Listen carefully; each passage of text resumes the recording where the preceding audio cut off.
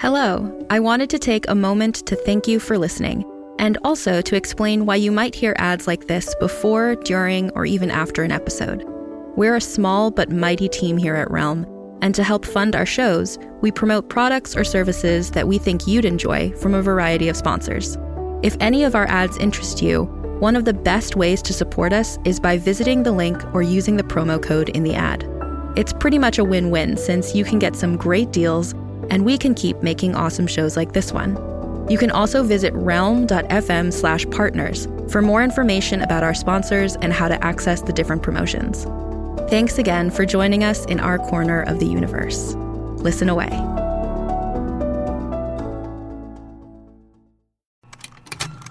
Contained herein are the heresies of Radolf Burntwine, erstwhile monk turned traveling medical investigator.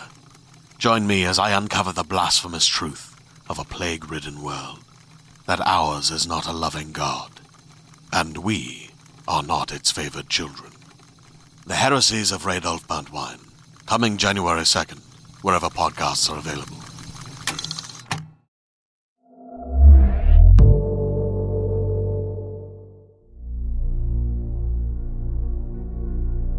Welcome back to Stories to Keep You Up at Night. I'm your curator and host, Marco Palmieri, and back in the co-host seat is the always animated Christina Teleska.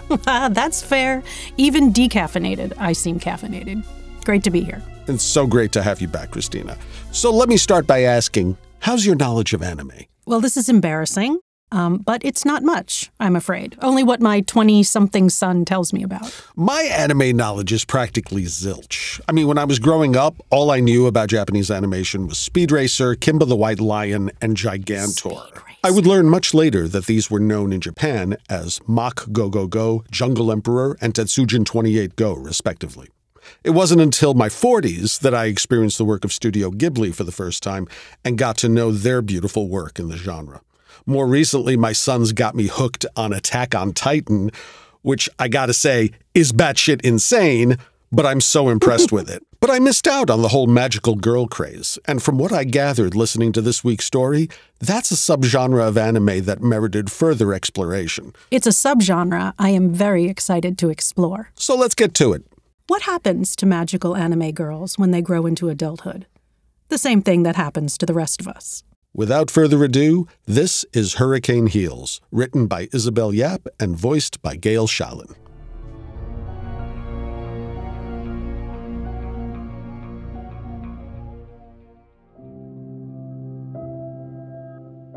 In hindsight, we should have expected things would go to shit. Like always. But it was Friday, and Selena was getting married, and we wanted to drink and dance and not blow up monsters for one night. That's how I reasoned anyway, as I slipped through orange slime on my way to Aiko's motionless body, wondering why the fuck we'd been so careless. How quickly could we stop the blob monster from pummeling downtown? The evening had started at Ria's house, where she'd baked penis-shaped cookies and gotten everyone fuzzy little tiaras. It was already hilarious how bad we were going to be at this. We tried. We even dressed in the appropriate colors. I came in a dark green shift, holding my gift exchange, 3 boxes of Nespresso refills and a picture book of hot guys holding puppies. At least one of those was bound to make the recipient happy. Ria opened the door, laughed at my makeup, despite efforts, glam was not in my vocabulary, and waved me in. Natalie was sipping light beer, ignoring the pink champagne that had been poured into delicately frosted glasses. Aiko was running her thumb over the books on Ria's shelf, picking out titles at random. Selena got up from where she was patting Ria's French bulldog and gave me a tight hug. She was wearing a sash that read, "Soon-to-be bride, motherfuckers." I'm still the last one? I tried to get there early, but my timing jinx was in full force, even as I'd braved the subway, and one too many catcalls, in this unashamed party getup. Selena faked a frown. "We expect nothing less from you, Alex," she said. "You're just a bunch of early birds." "Whatever. Let's get started." Rhea had been appointed grande dame of the bachelorette party. An obvious choice. Besides Selena, she was the least awkward. She knew her way around a nightclub, got swanky discounts from her event planner friends, and was queen bee at social life. She made us gather in a circle around her low, tasteful dining table. I ate a frosted penis cookie. We toasted Selena's impending marriage to the impeccable Robert Myers, and Natalie added that, should he ever break her heart, we would break his bones. Selena smiled sweetly and told us that she'd break them herself.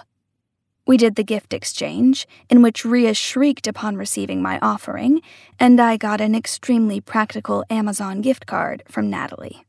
Next, we played 5 rounds of a drinking game that made absolutely no sense. I remember tossing down cards and shrieking whenever hearts came up. Then I think we played a round of spoons using utensils with boobs on the handles.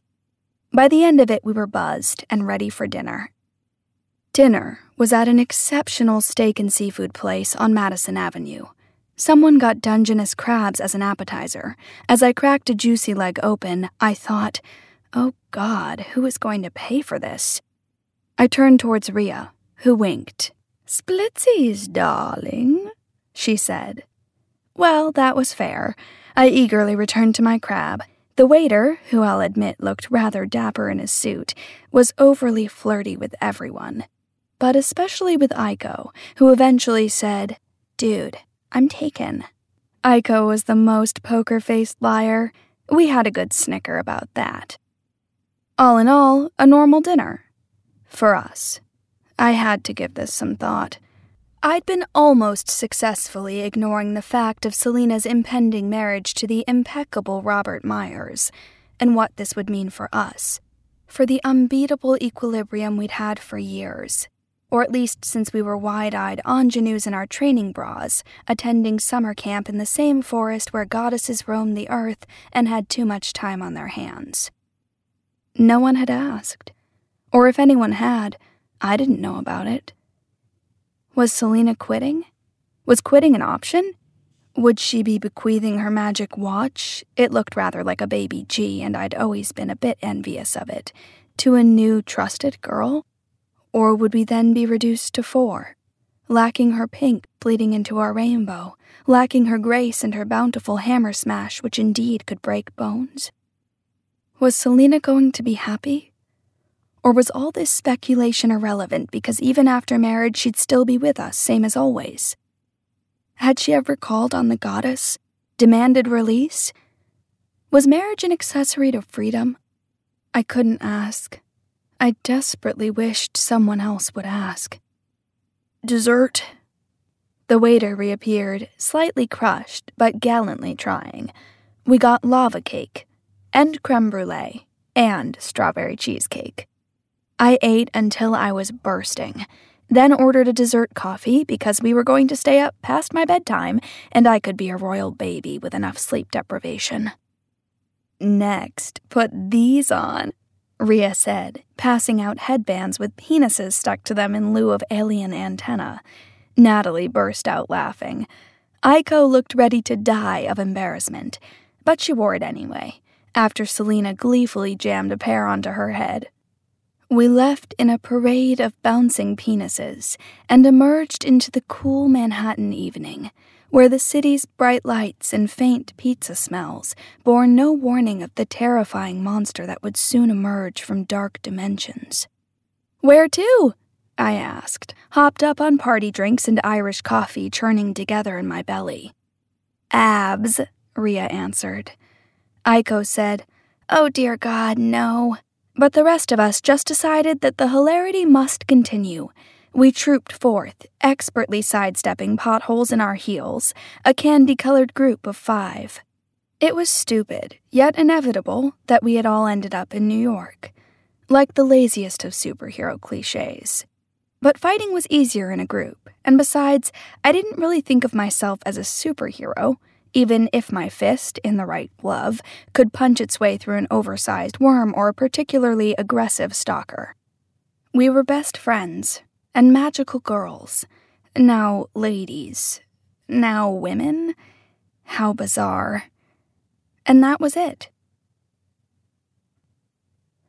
I don't think any of us believed it when we got chosen and were still wondering what to do with our hands, our lack of fear. Then our first monster appeared, all dolled up for us to slay it, and we realized this wasn't a joke.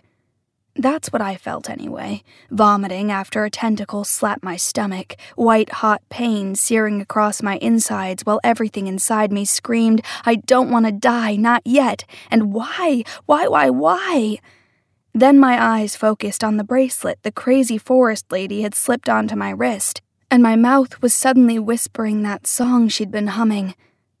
My mouth was suddenly apart from me, and a bright light lifted me up, a strange song of pain, warping into a blouse around me, a skirt wrapping over my hands and feet and neck, long strands of it billowing behind me in a dazzling array of rainbow colors that hurt my eyes, like I was standing in a disco on the cheapest acid. Not that I'd ever tasted acid then. Not that I'd ever imagined anything like this. But there was a strength filling my arms and legs and a song of power lurching against my breast that I wouldn't have believed for a second could be mine. I was shit at sports and did better with mental computation, Kumon math, baby, and blowing up star graphs on my computer. But suddenly, I was jumping to my feet. Suddenly, I was doing a freaking backflip. I could still taste the vomit that had leaked out of my mouth, but the white light slapped itself around me, into clothes, and began filling my fingers and fists, and the bracelet had extended into a chain whip that dangled from my hand. The galactic octopus made a curious squealing sound when my whip lashed into it. Although my body remained on autopilot, fragments of my consciousness started returning, and I thought of the other girls. Aiko I knew from down the street, but there was the peppy blonde one, and the boisterous one that screamed leader, and the dark, gorgeous one with the lazy grin. And were they alive? I whipped back a tentacle that had lifted itself out of the water to wave at me, and heard a chainsaw rev, saw a set of silver teeth smashing down so that grayish liquid sprayed everything.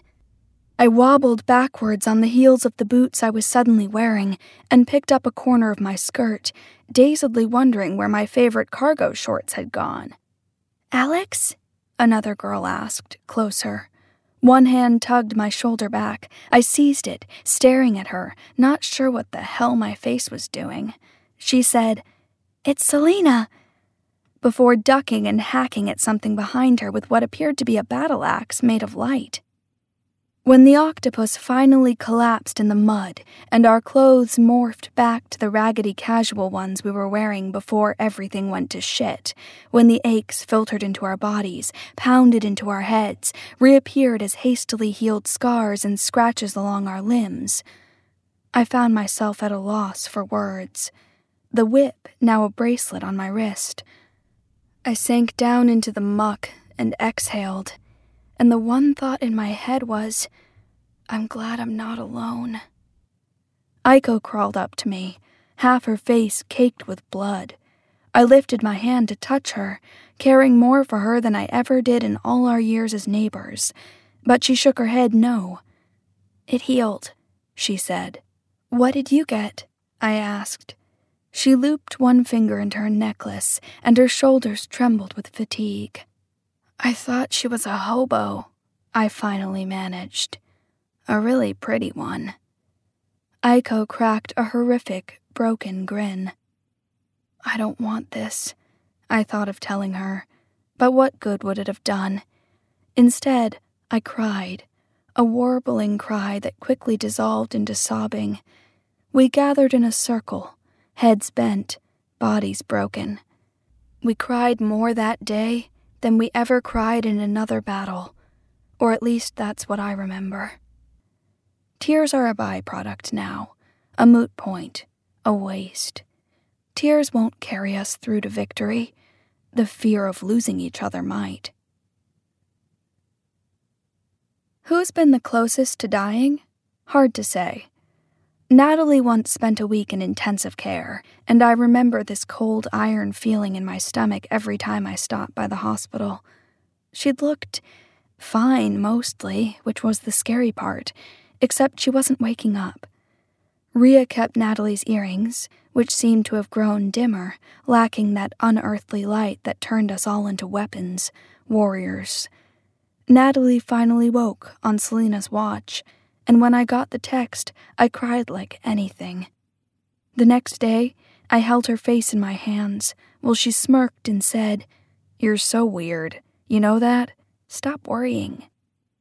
I'd gotten both legs crushed in a golem's grip once. I didn't feel pain so much as shock, the numbness spreading up my thighs. But they'd yanked me into safety, and after a few days with the goddess Grace doing its thing, I could walk again, despite the doctor's better judgment. They took turns playing card games and Jenga with me until I was better. It was tough not to get casual about injury. After realizing how much everything hurt, it became a constant refrain, easy enough to swallow. Maybe the healing wouldn't last forever, but even now, after all these years, we could still leap and spin and slice with the best of them. There was a lot to be said for experience, even if the fighting looked sloppy. Aiko was a twice-over Taekwondo black belt, and Rhea knew some Arnis, but neither of those things directly translated to curb-stomping a monster in the eye, or using a scalloped blade to wedge through a screaming banshee. It was magic, and it gave us strength. If we woke up one day with 1,000,000 cuts and our vital organs fucked up, well, we'd just have to deal with it. Like we've had to deal with every fucking day since. The poster outside the strip club, male review theater, said a wild night of fun, punctuated by faceless abs. Glittery clubgoers stood waiting, giggly, drunk, uncertain about how obscene this was going to be, or could be. Did they want it to be obscene? Did they want faceless abs lap-dancing them for just one night when they could be wild girls? Was I being mean because I overate and felt bloated, and one of my best friends was getting married, and I was a big enough bitch that I couldn't be happy for her, couldn't even admit that I felt betrayed? Natalie squeezed my elbow. I turned to look at her and burped. She laughed. "You okay?" "I'm fine," I said. "Are we really going in there?" "Rhea will kill you if you back out now," she said. "You didn't help plan, so you gotta go with it. And if you quit, we'll each have to pay $20 for your reservation." Okay, I said, because Natalie did not need to go accountant on me right now. I took her hand from my elbow and held it. When she looked at me wonderingly, I remembered myself and flopped her wrist back and forth, like this was some kind of joke. She let me, which was nice of her. "You think Aiko's gonna make it?" I asked, inclining my head at our friend. Aiko noticed me staring and pursed her lips. I shrugged. For some reason, I was still holding Natalie's hand. I put it down hastily. The bouncer pulled back the black cord that was keeping us out. Everyone cheered. "Kill me," Aiko mumbled as we shuffled onto the dark steps. "Ha ha," I answered, while wondering why the hell anyone thought dark staircases for drunk clubbers was a good idea. We made it, somehow, and were ushered to plush couches right by the stage. A table full of cocktails sat ominously next to us. Presently, a bartender in a tight tank came to take our orders, light beers for everyone, and a round of tequila shots. When he returned with our drinks, he extended the garter of his pants, ever so slightly. Rhea smoothly tucked a $1 bill inside it. "The night is young," Rhea said, raising her shot glass. Leaving her lips, the words sounded like a warning. As a podcast network, our first priority has always been audio and the stories we're able to share with you. But we also sell merch, and organizing that was made both possible and easy with Shopify. Shopify is the global commerce platform that helps you sell and grow at every stage of your business. From the launch your online shop stage, all the way to the did we just hit 1 million orders stage? Whether you're selling scented soap or offering outdoor outfits, Shopify helps you sell everywhere. They have an all-in-one e-commerce platform and in-person POS system, so wherever and whatever you're selling, Shopify's got you covered. With the internet's best converting checkout, 36% better on average compared to other leading commerce platforms, Shopify helps you turn browsers into buyers. Shopify has allowed us to share something tangible with the podcast community we've built here, selling our beanies, sweatshirts, and mugs to fans of our shows without taking up too much time from all the other work we do to bring you even more great content. And it's not just us. Shopify powers 10% of all e-commerce in the US. Shopify is also the global force behind Allbirds, Rothy's, and Brooklinen, and millions of other entrepreneurs of every size across 175 countries. Because businesses that grow with Shopify. Sign up for a $1 per month trial period at shopify.com/realm, all lowercase. Go to shopify.com/REALM now to grow your business, no matter what stage you're in. Shopify.com/realm.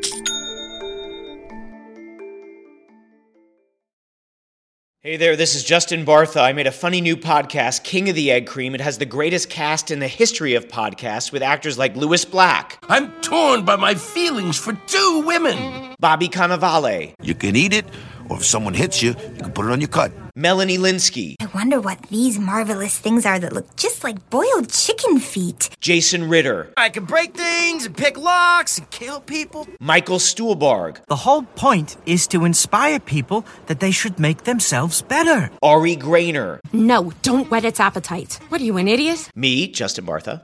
That's not just any egg cream, that's a Lemke's special. And all narrated by the hilarious Richard Kind. This is the story of Harry Dalowitz and how he rose from nothing to become New York's King of the Egg Cream. So if you like funny true stories, come listen to King of the Egg Cream, available wherever you get your podcasts. Magical Girls. Rhea was the anime fan, both the least and most freaked out, the one who called a meeting in her tent the evening after we'd emerged from the forest and cleaned ourselves up. She asked each of us what the hell we knew and what we could do. Asked us what the goddess told us, how the goddess had appeared to us. What did we want? Why were we broken? What were our character types? Besides Selena equals perky, it was hard to tell, and even Selena could be dangerously unpredictable. After we started shouting over unfair casting, hating each other, Rhea stopped trying to make a manga narrative and started leading us instead. Rhea was the only one who never, ever denied it. She knew everyone around us, parents, schoolmates, siblings, would go on living their lives, unseeing. She knew the destruction would somehow take care of itself, that undoing it would be the work of the goddess's other minions, that the media would make up its own stories. We would not be seen or identified. She admitted that it was crazy, that monsters from the dark beyond did not exist in our neat suburban life. That doesn't mean it's not real, she said through a burst lip. In truth, Rhea probably never wanted to be leader, but someone had to be. She was the only one who knew, even in those first few months, that if we didn't fight, someone would get hurt, that people could die, and no amount of magic cleanup could reverse that. She was the one who held a knife to her wrist when we couldn't stop the part of that playground from smashing down on a little boy and girl. They didn't even have time to scream. They just went. And there was dark red seeping from under the metal, and, oh God, they were dead. We weren't fast enough or strong enough, and they were dead. I wrenched the knife from Rhea's grasp and backhanded her. I felt terrible, but while she collapsed in sobs, I still found it in me to scream, "Rhea, you idiot! You crazy idiot! We need you! Don't do that! Don't you ever freaking do that again!" Days later, post saving kids screaming in a bus, she apologized. "Thanks, Alex," she said. I don't actually want to die. I just couldn't believe it. When those kids... I know, I said. I gripped her hand. I couldn't say thank you for being strong enough for all of us, but maybe if I held on tight enough, she'd know it anyway. I tried to quit my freshman year of college. I deleted my online accounts, changed my email address, moved to California, and begged Mom and Dad not to tell the girls where I had gone. I was deluded enough to think that maybe if I drowned myself in enough schoolwork and partying, the goddess would decide that I was useless, unworthy of being her warrior. She'd retract her blessing. I'd lose my powers, sure, but I could stop fighting. I was still awkward. I still sort of hated socializing, but I did college with a vengeance, hoping that would create normalcy. I kissed boys and girls, joined 5 different on-campus groups, tried to forget the feeling of slick guts through my fingers, the shrill scream of someone being stabbed through the armpit, the acrid burn of venom spilled on my back. It seemed to work. My bracelet didn't ping once, didn't drag me to the scene of trouble that whole first semester. But I couldn't avoid Thanksgiving. Mom wheedled. Dad promised turkey. Plus, I felt like shit, like a coward, and lonely. I cried through the weekends when I wasn't partying or hungover. I used incognito browser windows to check on the girls, make sure they weren't dead yet. We'd all chosen someplace other than Jersey for school. I couldn't help but say yes to Thanksgiving, especially when Mom mentioned fried rice, which she always used in lieu of stuffing. Back home, I left my bracelet, now cheap and childish-looking, a girl's plaything, on my dresser. I wouldn't bring it with me the following semester. No beams of white light here, no glowing crowns for the crime-fighting princesses. It's done, I thought. That wacko goddess has gone and recruited others for her army. The pure of heart could wage war on darkness, but that wasn't me anymore. College-aged was too old. I was free. Then a herd of wraiths descended on our town. We regrouped. I felt emphatically out of shape, but the white light splintered into the same old uniform around me. Smooth blouse, smooth pleated skirt, and how did I ever find my beautiful, powerful whip ugly or weak or cheap? It was priceless. Shoving the wraiths back through the portal into their world still felt more natural than shoving random clubbers' tongues down my throat. This was home, in more ways than one, whether I liked it or not. Even now, I wondered if that brief period of freedom had been the goddess's way of showing me that I had no choice. We stood in the field after the battle, ragged, mud-slick, autumn leaves latched onto our aching bodies. Because the monster had been orange, Selena made a joke about pumpkin pie. It was Natalie, surprisingly, who said, "Why are you such a white girl?" We laughed ourselves sick until it was time for dinner. "Oh my God, that dude just slapped his junk on her head." His giggle. "What?" "Junk. I don't want to say the word dick here. It's just, ew, he did it again." "Dudes are gross." "That one's pretty cute." "Does Rob have better abs than that guy, Selena?" "What? Oh my God, I can't believe you asked that. I need to pee." "Answer my question, girl." "Rhea, are you already wasted? You can't be wasted. It's only 12.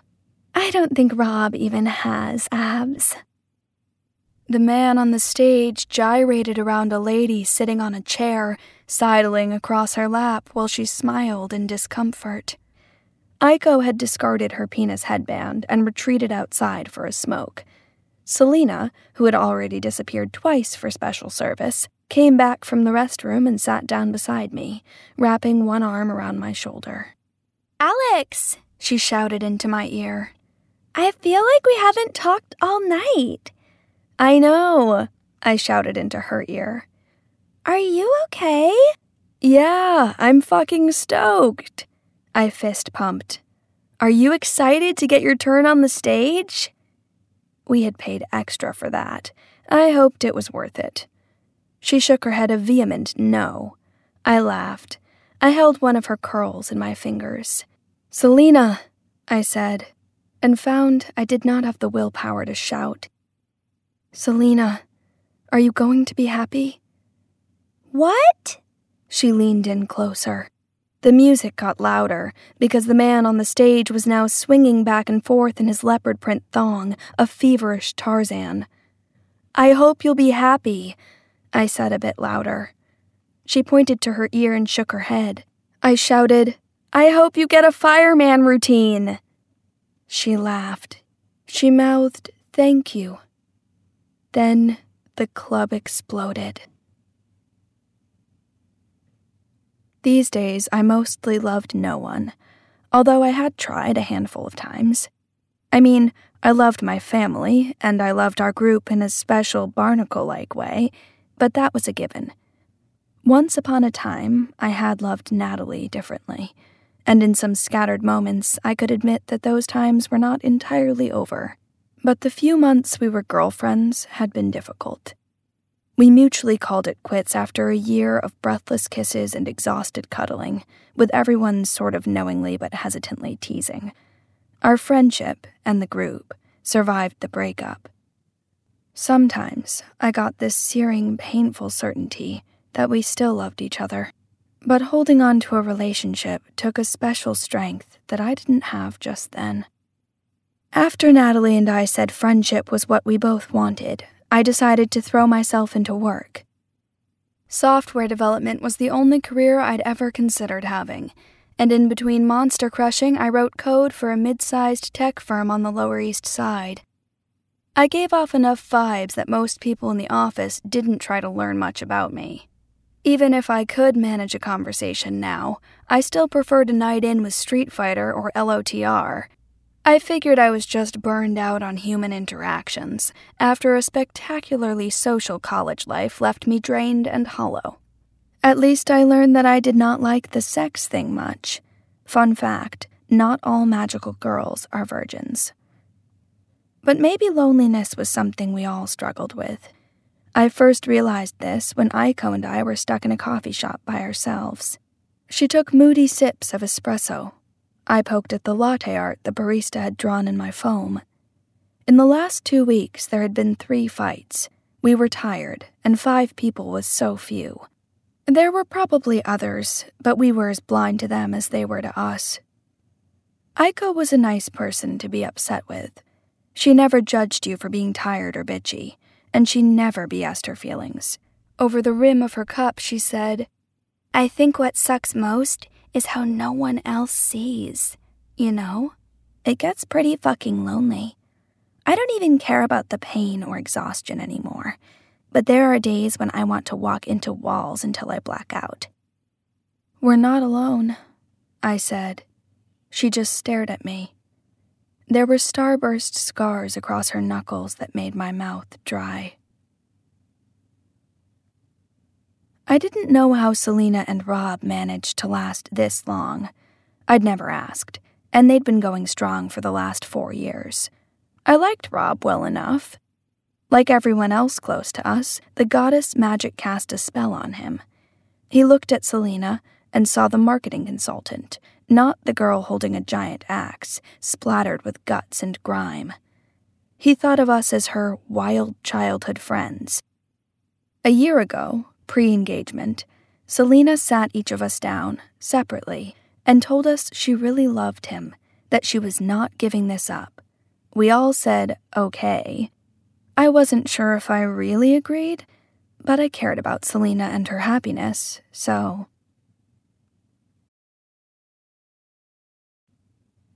Slime splattered everywhere. Debris rained from above. People stampeded. I was thrown back by an invisible force, crashing into the table full of cocktails. Screams, roars, crescendoing with animal keening. chiseled torsos and flashing sequins, and the ceiling crumbling to reveal Manhattan sky, jeweled lights, and an enormous, slavering blob monster. There have to be others, I thought muzzily, standing in the midst of all the broken glasses. Blood and what smelled like Baileys dripped from my elbow. How can there be no other girls in this room who can fight? Younger girls, better girls, girls who aren't yet sick of this. And then, Selena, oh God, I just wanted her to have a good night. We didn't even get to go fucking dancing yet, and now this? I stood and yanked off my heels, anger rising past everything. Selena deserved a good night. She deserved a break, you big fucking monster. Why the fuck did you have to go and ruin it? I screamed, even as someone seized my arm. We gotta go. Rhea's voice, unutterably calm, though when I looked at her there was dread in her eyes, through the hair tumbled around her face, the dirt on her cheek. She tugged again, and we ran while jello blobs squalled and ejected a hissing stream of acid all over the plush couches. Someone screamed. Server? Tarzan? 21st birthday celebrant? All of the above? Flecks of acid got on my shoulder, sizzling through my dress straps, the pain like sharp darts. Holy shit. We lurched out, breathless. Fucking Irish coffee. I retched on our last step, turning my head so that I missed Rhea. Where the hell was everyone else? I grasped my wrist, and my insides turned to ice. My bracelet, I said. Shit, I left it. I know, Rhea said. Me too. Fuck, sometime during the third drinking game. Rhea! Alex! Aiko, already transformed. Beautiful, dependable, angry Aiko. The necklace, now a cannon, melded into her arm. Natalie's getting your charm, so get clear. I'll hold it off, Aiko shouted, turning to blast a hole in its wobbling orange guts. Whenever I watched a battle, everything slowed. All detail, all precision. Aiko leapt, landed on top of a subway entrance, and fired shots that streaked through the sky bright blue. Screaming everywhere. The crowd running the hell away. Great, good. The blob shooting at Aiko so that half her skirt got burned in its wake, and Aiko falling to the ground in a loud string of expletives. She flipped in midair, skirt swishing. Cannon fire, then her body getting slapped away by a blob hand. She landed with a crunch, coughing up blood. Rhea yelled at me to get to an alley, goddammit, before her voice splintered away as a nearby deli's glass shattered. I raced towards Aiko, mind numbing, certain she was dead, certain she would be okay.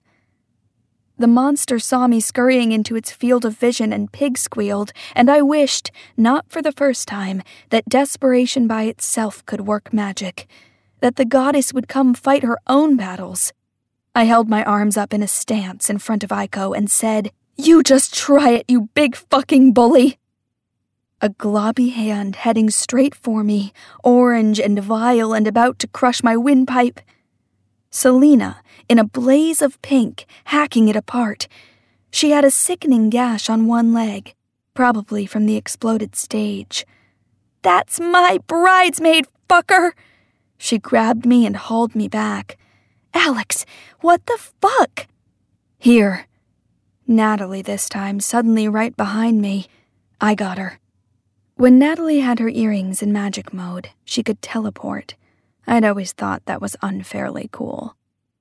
One gloved hand held my wrist, the other forced my bracelet up to my elbow. White light spiraled around us, melding to fit my body in the dress I was wearing for Selena's sake.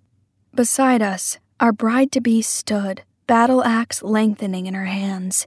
Rage lined her face, seethed through her, while tears smudged makeup down her cheeks. She leaped and spun, backlit by the moon, and dove down so that her axe cleaved a chunk of monster. Acid gushed up in globs, and she flicked it off her arms in a furious gesture, slicing, vindictive, even as she spat out red. Classic Selena. radiant and violent as fuck when she wanted to be. Natalie was next to Aiko, helping her up, holding a hand against Aiko's probably broken ribs. "Over here, you little bitch," Rhea yelled, beneath a billboard for Chicago, chainsaw roaring. The white on the peripheries of my vision sparked away to rainbows, to nothing. I pulled my whip taut between my hands. I raised my arm and let it whistle harshly through the night. "We are never going to be free of this," Selena said in the aftermath, wearing the tattered remnants of her dress. Tears ran down her face. She looked more mad than sad. Just a girl who'd had an awful night. Somehow her sash had survived the fight. The club, unfortunately, had not. We picked through the remnants of the monster as Natalie and Rhea hurried Aiko to the nearest hospital. Selena found its glass heart, our offering to the goddess, the leftover manifestation of malice. She clutched it to her chest and wept as it dissolved, a swell of white filling her hands, then fading. When her palms were empty, she sank to her knees. "I'm tired, Alex. I'm tired. So tired." I held her and rocked her back and forth, whispering, "Things might still change, and shh, shh, I'm here." I stroked her hair, wiped her cheeks. Her tears were warm and heartbreaking. I thought, but if this ends, if we do finally become free, will we still be together? I felt selfish and awful and bone-tired, and also, for one brief, treacherous moment, glad it wasn't over. "It could have been worse. I know." "You took it like a trooper, though," Natalie said, plucking a can of beer from the cooler. We were all set for a chill afternoon. A hard drive of several Netflix series, a DVD copy of Rhea's debut. We were 18 and had put on the most embarrassing dance number as part of her entourage, and Selena's oft-played box of Taboo. Aiko was sitting up in bed and clicking through her laptop, deciding what to watch. Injured's privilege. Outside the hospital window, the sky was dense with clouds. The street was quiet. At least for today, it seemed like the goddess and the forces of evil did not give any shits about us. "I mean, it could have happened on your wedding day." "I know," Selena said with a shove, so that Rhea toppled on the couch we'd dragged next to the bed. "God, it could still happen." "It won't," I said, knocking on Aiko's headboard. "No way." Selena smiled at me, eyes crinkling. Her arm was in a sling that by now was probably more for show. She'd be out of it in time for the wedding next week. I smiled back. If a monster came then, I would personally crush it to bits, with apologies to the bridesmaid's gown.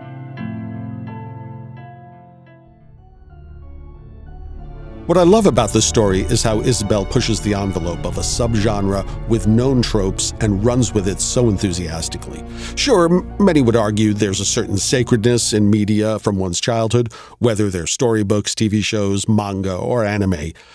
But what fun it is to imagine your favorite characters evolving beyond their original boundaries. I think the author really succeeds at this. Exactly. This is going to sound a little weird, but what I find so great about Hurricane Heels is how blasé the spectacular is, the magical elements. I mean, and I mean that as a great compliment. Oh, I understand exactly what you mean. Fighting a blob monster like it's some annoying guy at a bar interrupting the girls' night out is fantastic. It's fantastic because it's deadpan. I see what you mean. I mean, especially when it's in the context of all these relatable hang-ups and anxieties that many young women go through. It's a coming-of-age story of finding oneself in the world. Like, how do you fit in your friend group when you're younger, and do you all still fit together when you all grow up?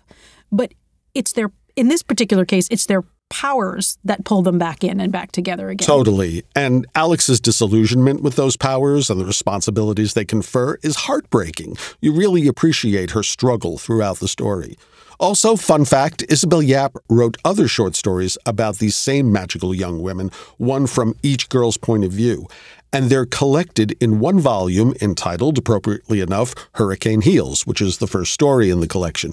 So if you like this story and want more, ask about it at your favorite bookseller. If they don't have it in stock, they'll be happy to order it for you. I'm on it. I want more of this world. Well, that's a good place to end this episode, I think. Welcome back again, Christina. We have a lot more amazing stories ahead of us. I can't wait. And if you like what you're hearing, please leave us a 5-star review wherever you're listening to our show. And join us next time when we'll take a dark look at the future of war. Until then, pleasant nightmares.